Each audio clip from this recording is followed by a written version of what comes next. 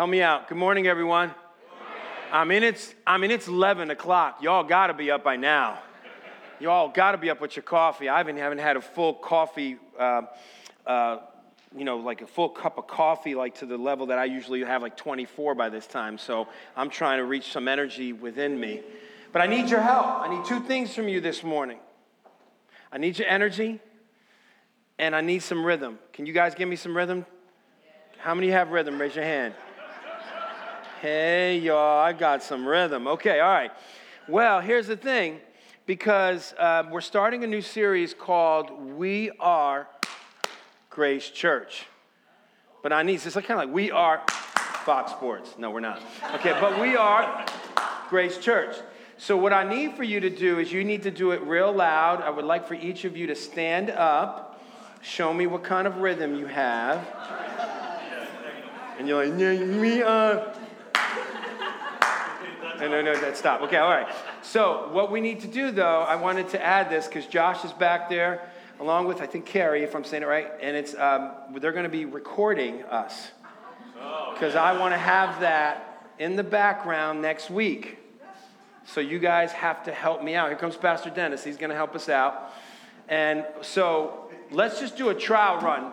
Let's not record it yet. Let's do a trial run. All right, ready? On the count of 3, we're going to do We Are, and then clap, clap, Grace Church. Real loud, okay? Let's see what you guys have. You got to be better than the first service. And they did pretty good. Okay, so got to help me out here, all right? All right, here we go. 1, 2, 3. We are Grace Church. Not bad. But I know you guys can do better. Okay. Should we let it go? Okay, all right. Got it good? Okay. Another one, another practice? Another practice. I said it means Josh is like, you're all weak. Okay, so help us out. Okay, here we go. Ready? 1, 2, 3. We are Grace Church. Good. Okay, all right. Here we go. Now we're going to record it. Did you get it? Are we going to try one more time now? No, it's the live one. We're recording now, so do it live. Doing one. Now, here we go. We're going to do this now. We're going to record it now. Here we go.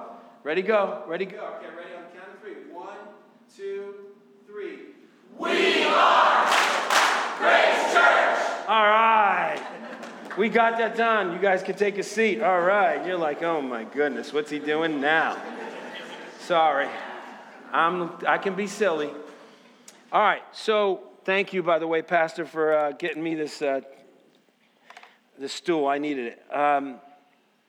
So we wanted to let you know we are starting this series called We Are Grace Church. We're going to be going for the next 4 or 5 weeks. And we're going to be talking about who we are in Christ as the church and how important it is for us to know who we are in the church. So we'll be sharing that. You know, as you may know already in the few times that you've gotten to know me up here, I love sports. And I love using the analogy of sports because I think it's really helpful.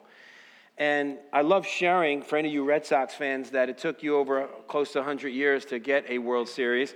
But you guys should be at least pumping something out because you've won about 3 or 4 in the last 10 years, and we've only won 1 as the Yankees. So we have nothing to shout out. But I thought about the Chicago Cubs because the Chicago Cubs, it took them, and since they won in 2016, prior to that, it took them 108 years to arrive to a World Series win. Now, to us, any of you who are sports fans, you find it a time to be priceless. You know, you enjoy that. It's a precious time. You love following sports, whichever sports it is. But I found a video, a clip of how these fans had waited so long to see the Chicago Cubs win. It's an old commercial about how priceless it was to them. Let's watch that together.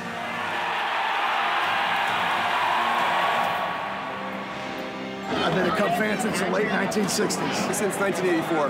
1945. All my life. Born into it. My mom, my dad, my aunts, my uncles, my grandma, and grandpa. We're Cubs fans through and through. Let's go, Cubbies! The whole city knew that something else was happening, something bigger. Something we never thought we would ever experience. We always promised, Graham, we're going to take you to the World Series. She's going. Cubbies! This has been on my bucket list forever. Remember this for the rest of our lives. You hear yelling coming from every single bar, from rooftops, from everywhere.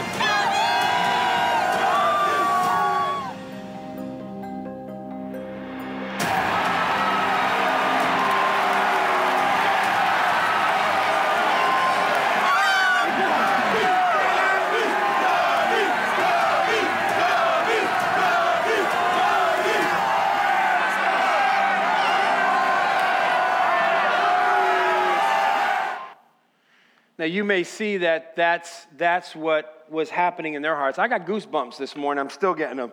I mean, I don't even like Chicago Cubs. I don't even care who wins in Chicago. I don't like the Bulls. I don't like anybody. But to see the people come together, hugging each other, coming together in a common bond, excited about the fact that a team, one of the teams that they've been rooting for over 108 years. I mean, 71 years it took for them to win a pennant.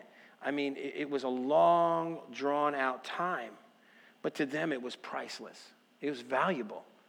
And you could see it on their faces coming together. And I think about us as the body of Christ.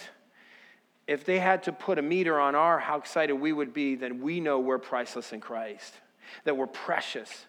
That as the church, as the body of Christ, God calls us that. And how excited we are to shout and chant and tell others about it. And we're going to talk about that today. Because, see, the purpose of the church is to make disciples. And throughout the first century, you would see in the first century church in the book of Acts, the passion that was in the hearts of these men, their dedication, their willingness to go through hard times, discouragement, trials, tribulations, to go through times when they weren't sure if they were going to be alive. We know in the book of Acts in chapter 14, we knew that Paul was dragged off and he was killed, almost to the point of death. And, you know, again, you would see these men of faith, these apostles that would move forward. But if I were to describe who these people are, if I would describe, like, you know, in one word, if I would think about the apostles and the teachers, my prediction or my thought and my word would be pain. When I think about everything they've gone through, the roads they've traveled, the miles and miles of having to travel to proclaim the gospel of Jesus Christ, knowing that the precious Son of God who was brought here from the Father, from the heavens to earth, to die on the cross for sin, rejected by his own people, yet was set forth to be the cornerstone, a foundational stone for the church, the inauguration of the church. To be able to see that happen where they were willing, as the ones who began the church, the apostles and the prophets, moving forward and carrying on that message throughout all of Asia Minor, and Paul particularly, and then carrying, and when they were scattered from being persecuted, they scattered into other areas. I mean, when I think about it, that's the pain that they were going through. And so as we look at the book of 1 Peter, we want to understand that today. And so there's some background to 1 Peter. And so I want you to turn to your Bibles, 1 Peter chapter 20, because the theme of the book is the living hope of Jesus Christ. And in the background, it's a background that these folks would need that hope to move forward. And as we understand the background, in 64 AD, Nero the emperor burned down the city of Rome because he wanted to build a city unto his own. He wanted to establish a legacy. Many people died and others became homeless. The Romans were skeptical of his involvement in the burning of the city, so the people became hostile. Nero needed to redirect the hostility by making the Christians a scapegoat. Nero quickly spread the word that the Christians did it. Shortly, the Romans began to persecute Christians, even to the point where Nero took the advantage and the leverage of establishing it. He began to kill them. Specifically, he used them as human torches for the city in the evenings. The persecutions were devastating and unexplainable, but Peter wanted to encourage them in how to live victorious in the midst of the aggression. That's why the theme of his writing was the living hope of Jesus Christ. Now, you got to understand, these folks, what they were doing was, you saw loved ones, people, husbands, wives, cousins, brothers, sisters, family members who were being killed right before their eyes. They saw loved ones not just being killed, but burned to a stake, and then they would see their bodies burned, and they were human torches for the evening so people could walk through the city. I mean, it was a legacy for Rome and a legacy for Nero, but it was despicable for the people of God. And they persecuted and killed them. And we have to understand, in third world countries, people are being killed for this purpose. for the name of Jesus Christ.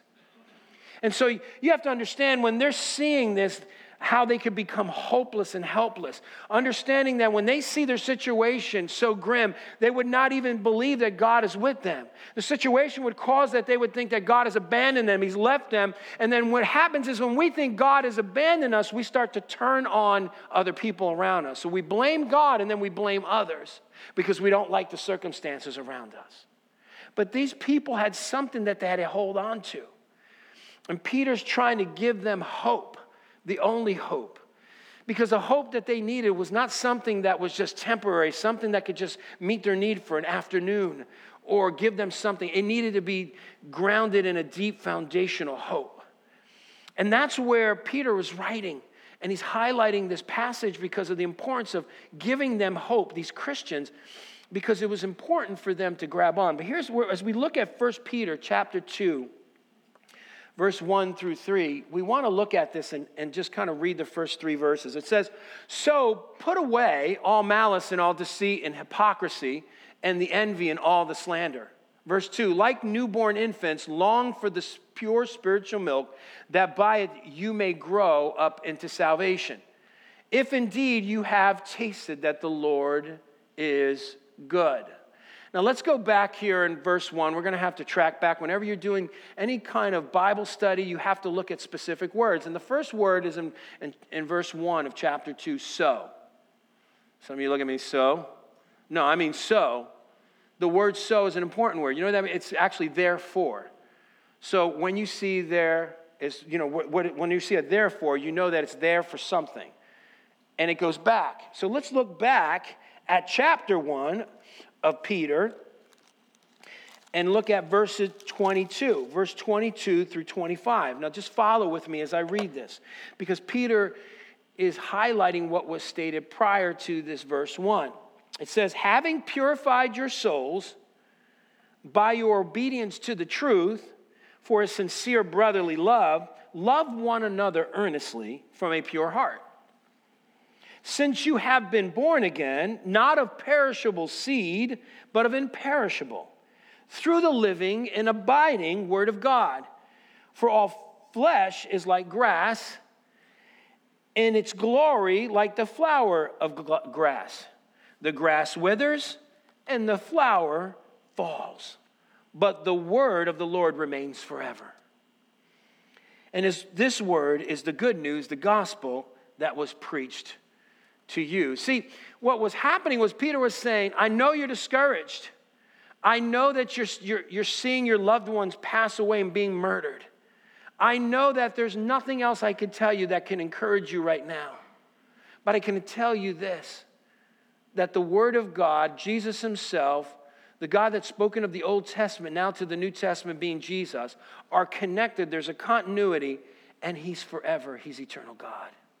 And then when you are in Christ, when you have this place in Jesus Christ, you have the hope of eternal life forever. You have the hope that no matter what comes at you, no matter what happens to you, no matter what happens to a loved one, God is the one who has captured you and got a hold of you. And his word and himself are forever. See, the word is a rhema, meaning a word spoken back then, wasn't written yet. But when it was written, we know as a special revelation to us, the written word of God. And Jesus, Logos, is the word of God, come from heaven to earth to die as the perfect substitutionary sacrifice for sin. He met the demand of God's holiness. And now because of that, we have this assurance. But even if our circumstances seem out of control, God is always in control. And so he's trying to highlight this, but here's the thing. He starts to go back and says, put all away malice, deceit, hypocrisy, and envy, and all slander. Why?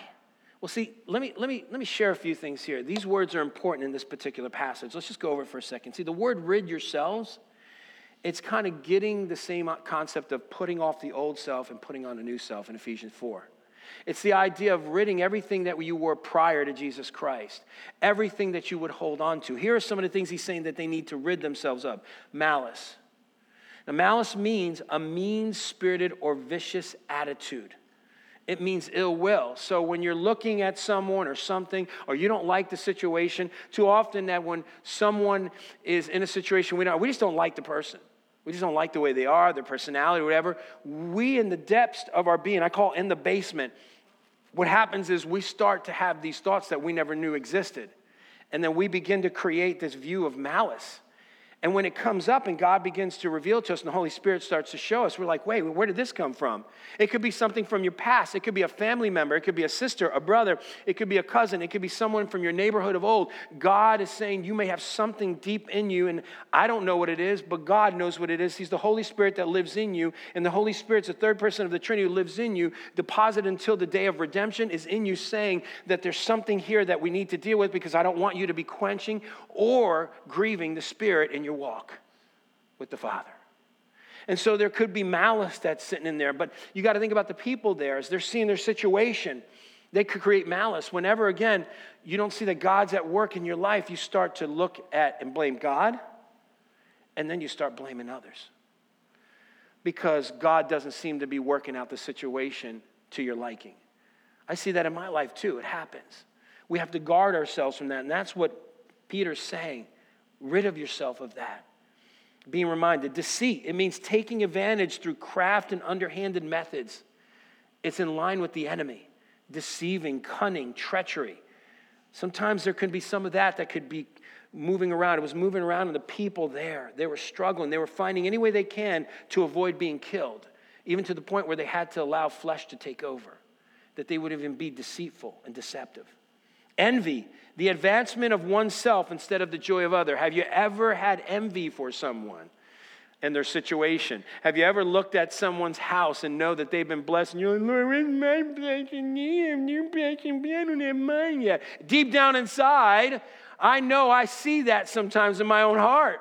Well, I wish I had a house like that. Oh, I wish I had a car like that. I wish I had my kids like that. I wish my kids would be obedient like that. Boy, they're so polite to their parents. My son doesn't even say yes, sir. I have to beg him to say yes, sir. And then my daughter, whenever I tell her something, she laughs at me, Rebecca. And it's like, okay, respect, not here. Authority, I don't know what's going on here. What in the world is happening to my house? Well, they get buddy-buddy with daddy, and they forget that he's the daddy. And so I sit there and I go, boy, I would love for my kids to act that way. But, I've got to be careful. Because people always say to me, your kids are so precious. They're such wonderful kids. And my father used to say, when he's sleeping. And for me, when I was a kid, it was the truth. But for my kids, I can't imagine if they would even come close to what I used to do. But, it's an encouragement. I appreciate it. Keep feeding me because I need to hear that. Because sometimes you sit there and you have envy for other people and their kids. You have envy for what they have. We might see that as a subtle little sin, but it's sin because it goes deep down in the basement and starts to resonate. And then it comes out and I'm like, oh, wow, I didn't realize I had that in my life. But that was happening then. But now slander, the act of speaking ill of another. Evil speech, slander, defamation. Slander comes real simple. You know how you can slander someone in a nice way? Ask for a prayer request. When you say, I want you to pray for someone right now. This person's going through this, and this. And by the way, I know why they're going through that because they're doing this, and they're doing that, and they're doing this, and they're doing that. And then, by the way, blah, blah, blah, blah, blah, blah, blah. Before you know, it's like, wait a minute, I thought it was just a prayer request. Why did we go down this road? But even slander can be so subtle because we don't even realize we're doing it. And we all get involved in that. I mean, if I were to check my life, I'd have the same issue. But he's saying to the people here, why is it important to rid of all this? Because he goes on in verse 2. Now look at verse 2. This is important. It says, like newborn infants, long for the pure spiritual milk, that by it you may grow into the salvation that you have. Longing is craving. In the Greek word, it's craving. And it gives this idea that it's a strong desire for something with an implication of need. That's why in Galatians 5:16 it says that we crave towards doing things of the flesh because we see a need and we want to fulfill it. We don't think about it. We just crave for it. But in this case, it's very positive. He's saying that you need to crave, have a passion, an ardent passion for God, for spiritual things, like a child who desperately needs milk for growing in nourishment. So we too, as the people of God, must crave and be fired up for the kingdom of God, for Jesus himself. We need to do that. But sometimes we become a little bit apathetic. And God's saying, I want you to crave some more. Because it's not what we do here in the building. It's not how we create the household of God here. It's not simply just the music and the word, but it's the Spirit of God moving in the music. It's the Spirit of God moving in the word of God. It's the Spirit of God moving in the hearts of people that makes it a work of God. But it's not something that we can create in and of ourselves. So the craving and the longing is down in the basement where God is doing a work in each one of us. And so here's the key component here in verse 3 going into verse 4. Because he goes, if indeed you have tasted that the Lord is good. Then he goes in verse 4 and stops right there at the comma. As you come to him. There's a connection, a correlation in the Greek that brings verse 4, that phrase, back to verse 3. Because when we come to understand and know and realize and taste that the Lord is good, then we experience his grace and his mercy and his love. And then when we're going through difficult times and trials and tribulations, things that are out of control, it is then we turn to God and we draw close to him. So the first point is a drawing near to the priceless cornerstone, to Jesus. Drawing near to him, because as you come, meaning a drawing, this is from Psalm 34:8. Because David was making highlight of that he would draw near to God in his heartache and his pain. He said, those are near, in verse 18, near to the brokenhearted. God is near to the brokenhearted. So he was brokenhearted and he would turn to God. That was mostly of his writings in the Psalms. Drawing near to God. And through drawing near to God, now what Peter's doing is correlating David, who is speaking of the God of Israel, to now Peter's talking about this Jesus, the cornerstone. And the God of Israel, Elohim Yahweh, the self-existing God, is now in Jesus, Kyrios Yahweh. Making a continuity, a connection of the Father and the Son. We have to understand something about the Trinity, the Father, Son, and the Holy Spirit. The beautiful, harmonious unity of the Trinity is that there's a community existing within it, that they have a relationship. The Son never does anything without the Father, and the Father does nothing without the Son, and the Spirit always glorifies Jesus. And even though there's a hierarchy of the Father, the beauty of it is that the roles come together in such beautiful unity and harmonious unity that it comes together where they have a work of a relationship. And so Jesus was close to the Father. And Peter's saying, you need to be close to the Father through Jesus. And that beauty is that when we're drawing near to God, then we understand and experience intimacy with God. Doesn't mean our situation is good. It's going to be messy. Doesn't mean everything's lined up in order. If you're an organizer and you're excited about being organized and you love organization, don't join the ministry. Don't join the ministry. It's going to get messy. You can go now. If you can be organized and handle some mess, then it's okay. But why I'm saying that is because sometimes we try to create something outside of what God's already established. Grace and mercy and kindness can be messy. But grace and mercy and kindness is incredible because we all need it. And so when we draw near to God with our malice, with our slander, with our envy, with our sin, God is there to receive us. And what does he call us? The Bible says he calls us priceless, precious. We are precious. But why is it sometimes we don't draw near to God? Let me just share a few things here. Because top there it says, in our pain, we should turn to God and not away from him. There are three types of people here that I'm going to share in these particular points. One is isolators. Isolators, if we're isolators, when we're hurting, we cover up. And you know, I got to be honest with you, the beauty of it is that when we're isolators, we're not trying to, I don't think people are purposely trying to avoid people. I think sometimes isolators don't want to burden people. I think sometimes, I've learned this over the years, that people who are more introverted and isolated are people who are afraid, I don't want to burden anyone with my problems. I don't want to weigh them down. But the beauty is that if they would take that to God, then they would be set free. I've had a lot of friends, a lot of people I've ministered to that God has allowed me to see that happen when they were broken free. And I don't think that particular person is someone who has to sit in isolation. They can surrender and be set free. When they're hurting, they protect themselves. When they're hurting, they can make excuses and focus on others. They want to take the attention off of themselves and talk about somebody else because they don't want anybody to know because they don't want to burden them. And God's saying, come to me in your pain. Don't run away from me and escape.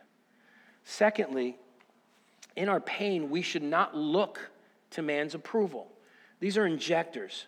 These are the types of people that are, there's a wide range of them, and they're injectors, I call them. They're people pleasers.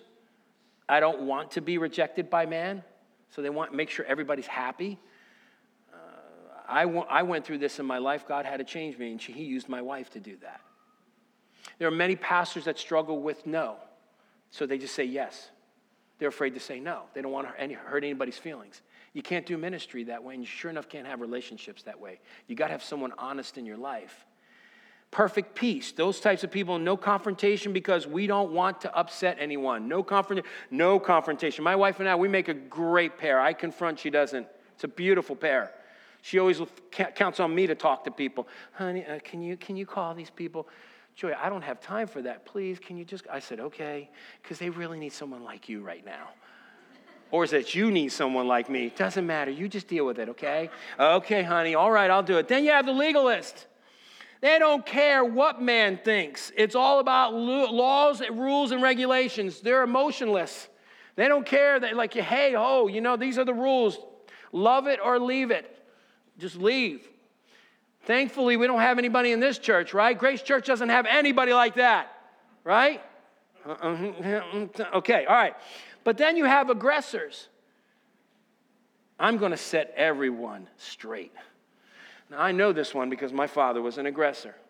It was tough growing up. But I have to thank God because before he passed away in 2000, I was able to have a sweet time with him. Because my father was tough, but then I saw him cry a few times. When he talked about my grandmother, he would cry. When my mom wasn't doing well one time and she was getting an operation and we were little kids, he was crying. And I said, wow, he does love my mother. Say it's my mother. He loves my mother. He loves his wife. There was a kindness in my father that God allowed me to see, but towards the end of his life, we were able to connect. I told him I loved him for the first time when I was 25 years old. But the beauty is that God did that work, but there are aggressors. And how can we help? But we can't look to man's approval to move forward. Lastly, in this section right here, it's in our pain, we shouldn't focus on rejection but acceptance. So often these are influencers. Their pain is an opportunity for peace. Their pain is an opportunity for joy. Their pain is an opportunity for a testimony. You need to have influencers around you. Timothy had a Paul and he had a Barnabas. Barnabas was the sons of encouragement. So he was one who was an influence. When someone like this sees pain, they see joy. There's just something about those people. They just believe God can work through anything. Sometimes others who are isolators or injectors, they see that they're exaggerators. What are you, exaggerating here? There's no way God can work through this. But yet they just see it. And sometimes it's something God can do, and sometimes God won't allow to do it. But they're influencers. And they're the ones that always say, but God rich in mercy. And so Peter was trying to do that here. He was trying to be an influencer for these people. And so as we look at the passage again in verse 4, as you come to him, a living stone rejected by men. Now we got to stop there for a second. There's a lot of rich truth here. See, that phrase, the word rejected in the Greek is in a perfect tense, which means this: a past action with continuous results. And in a passive voice, which means God's doing the work, we don't do it. See, you and I cannot, in God's sight, be chosen pure. We have never created or established our own salvation. It was always but God in his mercy and his grace and his love. And here what he's saying, Peter's saying, is that he was a living stone rejected by men, specifically by the Jews, but in the sight of God, chosen and precious. Now, let me just stop there, because in Acts chapter 2, we know, and it's a highlight, and I'm going to highlight something else in 1 Peter. So just keep your finger there in Peter, and if there's Acts chapter 2, I'm going to read that to you. Verse 23, I think I read that last week. If not, I did that with my class. Verse 22, it says, "Men of Israel, hear these words." Peter speaking, by the way. "Jesus of Nazareth, a man attested to you by God with mighty works and wonders and signs that God through him in your midst, as you yourselves know, this Jesus delivered up according to the definite plan and foreknowledge of God, you crucified and killed by the hands of lawless men." Really what he's saying is that it was planned before the foundations of the earth that Jesus would be rejected. That God established that he had to be rejected so that then he could die and rise from the dead and then give us our salvation. See, it couldn't have happened otherwise. And so Peter knew that, and he spoke that, and he said, the living stone. No stone is alive until God injects that stone to be alive. And the living stone is the resurrection of Jesus Christ. And you and I, when we're in Christ, positioned in Christ, we now are considered precious before God. And the beauty of it is sometimes I can feel rejected and start to project that rejection on others. I could start blaming family members, even my wife or others around me. Something can happen until I'm reminded that Jesus himself was rejected, but accepted in the eyes of God. And me too, although I might feel rejected, feel inadequate, insecure, feel vulnerable and transparent, feeling like I'm not worth much, God's saying that you're precious, you're priceless, because my son is priceless and you are too, son. And the beauty is what it gets me excited knowing that I don't always have to have it all together. I know that God does. And he's in control, and he takes a hold of me, and he loves me just the way that I am. It doesn't give me a license to sin, but it sure enough gives me the hope to know that God loves me even in my circumstances, my situations, or whatever it may be. God is saying, I love you. You're precious to me. That's the beauty of this cornerstone. That's the beauty of what Christ is. Christ is the cornerstone, and we are the living stones. And that's why when he's saying in 1 Peter chapter 2, and he's just going further in verse 4 and 5, he says, you yourselves like living stones are being built up as a spiritual house to be a holy priesthood, to offer spiritual sacrifice acceptable to God through Jesus Christ. He's that cornerstone rejected by the Jews, a stone that was laid at the corner of a foundation that made it strong. That was that important stone that would keep the foundation strong so the apostles and the prophets and you and I could lay upon this. This is called the church. This is the church that moved forward at Pentecost with Peter, James, and John. And the church of Jerusalem started. And this foundation started with these leaders, these men who trusted God, believed God, that he could move them forward. To proclaim the gospel, to proclaim Jesus, to proclaim what he's done, to taste and know that he was good. And he continues to be good. That no matter what I'm going through, my circumstances, even to the point of death, God is saying, you are still precious and priceless. You are one of my own. Because of Jesus. And the beauty of knowing that is that when you're hurting, when you're down and out, when you are depressed, when you feel like you want to give in, God's saying, you're still precious. That's the beauty of God. It's an intimate yet gentle, loving God. And that's what we have to understand and realize. See, God is moving in the midst. He brought forward Jews and Gentiles together as one church, and he offers this hope. So he gives you this. You are priceless. You are chosen. And you are being built up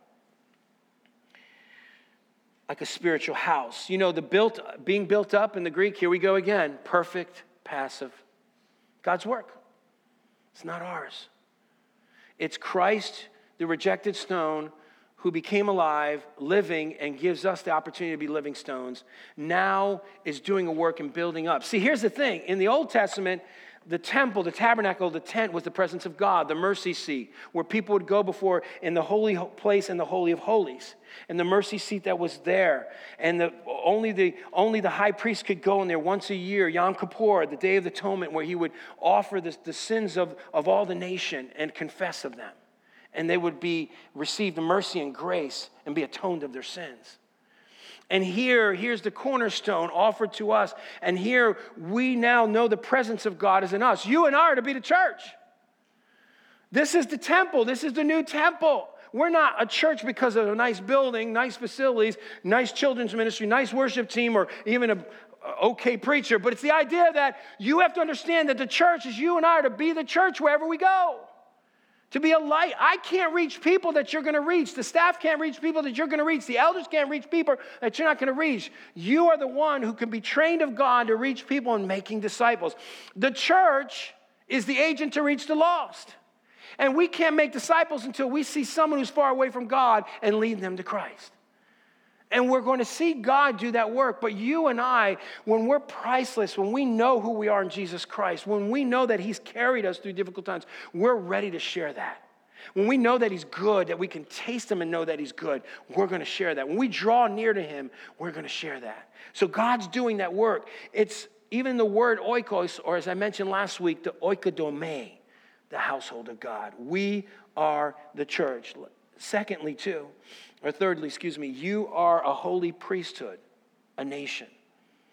And this is, the word holy nation is Exodus 19:6. But a holy priesthood in the New Testament, in the new church, 4 things I see that would involve the people of God. Because we're priests, we're representatives of God, holy before him because of Jesus. We're chosen by God, we're forgiven, cleansed of sin. 2, confessing sin, access to God. When we confess our sin. If we confess our sin, he is faithful, just, will forgive us our sin and cleanse us from all unrighteousness, 1 John 1:9. 3rd, clothed to do service, the virtues of God. We're clothed to do the service of God. 4, committed to do service, obedience. Honor the word of God. Walk closely with God. This is the holy priesthood, the new believer, pure. Just like it said in verse 22 of chapter 1. Purified your souls, obedience to the truth. A sincere brotherly love. That's what brings the people of God together when we're doing this. I mean, even spiritual sacrifices is mentioned here in verse 5. Spiritual sacrifices in reference to dying to self. Offering yourself. Remember, the church, the new temple, offering yourself holy and pure before God. And when you confess, God's saying, I will forgive you. You know, the word confess in the Greek is homolegeo. Homo mean the same, legeo mean the same message. We agree what God calls sin is sin. So if you're going through something, you're struggling with sin, I would encourage you, rather than saying, I'm sorry, Lord, say, God, what you call sin, I confess and call sin. Help me now. That's admitting what God calls sin is sin. And then God does that work. And he's working in his people. But if you have to understand, too, in Exodus 19:5 and 6, this is an important verse because God wants to do that work in us. Here's that he's talking to the Israelites of that time, connecting now 1 Peter 2:9. It says this, now therefore, verse 5, if you will obey my voice and keep my covenant, you shall be my treasured possession among all my peoples. For all the earth is mine, and you shall be to me a kingdom of priests, a holy nation. These are the words that you shall speak to the people of Israel. Now coming to 1 Peter, verse 9, this is what he says, Peter. But you are a chosen race, a royal priesthood, a holy nation, and a people of his own possession, that you may proclaim the excellence of him who called you out of darkness into the marvelous light. Now that's the God who saved us, the work of God. The word proclaim in that passage right there in verse 9, no other time was it used in the New Testament. And in Isaiah chapter 43, and in verse 7, and even going on 18 through 21, Isaiah wrote something of great importance to show forth why it is important to draw near to God, why it's important to know the God who created the heavens and earth. And God said this, and everyone who is called by my name, whom I created for my glory, whom I formed and made. He says, verse 21, the people whom I formed for myself, that they may declare my praise. So God formed us, created us in Christ Jesus. And it is a natural reaction, a natural response to praise him. See, when you and I taste and see that the Lord is good. And then when we draw near to him and we love him and we confess our sin and we rid of malice and rid of slander and rid of envy and rid of hypocrisy, when we rid of all these things in our lives and when God is permeating our life and we're doing it, then we see how good he is, we want to proclaim him. We want to proclaim the praises of God because the God of Israel of the Old Testament and the Jesus in the New Testament come together in continuity. The covenants and all come together to show forth that we are people of God, the church, to reach those who are far away from God. You and I have to do that. If that's what our purpose is, to make disciples, we've got to be proactive in that. And if you're feeling down and out and your situation's almost as grave or close to being grave like those of the first century people at the time when this was written, when they were being killed for the sake of the gospel, then it's time for us to sit down and say, God, I want you to use me. Here is my sin. Because through confession of sin, God is showing forth that we're priceless, we're precious. And that even if you see your sin, know that when you go before him, you draw near to him, as you don't feel priceless and precious, he's saying, you're priceless, you're precious, come to me. Come to me, all those heavy laden and burdened, and I will give you rest. Take my yoke upon you, for my yoke is easy and my burden is light. Jesus is saying, but the come to me is not the verb in there, it's take my yoke. That's an adverb, but the take my yoke is a verb. We need to go to the Lord. Because when we go to the Lord and when we see his work, then we proclaim the value of the priceless stone. See, these guys are jumping up and down Chicago 1 after 108 years. The meter went, it was just incredible, the response. How much more will we proclaim? How loud can we get in our lives? How loud can we get when people see Christ in us, when we're living a life that's pure and holy, that God says, you're my priceless possession, I want to use you to reach the world. Here in Exodus 19:6, there are 3 R's that we have to hold on to. We're called to reflect his glory, reveal his character, and represent him. We're reflecting his glory because the praise and the glory goes all to God. And that's what Peter was saying. I know it's hard for a century Christian. I know that you're seeing loved ones die. I know that Nero is a despicable man. And I know you're seeing yourself unexplainable persecution. But I want you to know that there's a God who loves you, who sees you priceless and precious, and he wants you to proclaim his goodness. But do that with each other as brothers and sisters, and then share that with those who are lost. Chapter 2 and on talks about their witness to the unbeliever in Rome. How great a witness to be able to stand strong when you lose a loved one in persecution. I told you last week, and there's many of those, Voice of the Martyrs stories, and people are seeing that there are people who are losing family members for the sake of the gospel. And you and I, we have an opportunity to be used of God in an awesome, awesome way. And I want to encourage you that if you're a Christian this week, here's your opportunity. Your opportunity this week is to say, God, help me. If there's area in my life that needs to be worked on, I open myself up to you. And God, I pray that you would help me to see the true cornerstone, Jesus Christ. And I pray, Lord, that you would help me to see how precious and priceless I am, even though I don't feel it. And Lord, this is the question I want you to just say, Lord, will you help me share that with someone this week? Anyone, give me the opportunity. I challenge you to just pray that prayer. I assure you God will give you an opportunity. I've seen that happen in my life too often. And all we have to do is ask God for that. So I want to encourage you this week, as your heads are bowed and your eyes are closed, I want to give you that opportunity even now. It's a short prayer. As the worship team is coming up, it's a short prayer. And what it is simply saying, God, I need you to give me an opportunity. Give me an opportunity to share Christ with someone this week. Give me an opportunity. Let me pray for you as the team is coming up. Father, I thank you. You're an awesome God and you love us deeply. You care for us deeply, Lord. You want to do a work in us. You want to expose us so that we can draw closer to you. You want to expose us so that when you cleanse us and clean us, you can use us to reach others.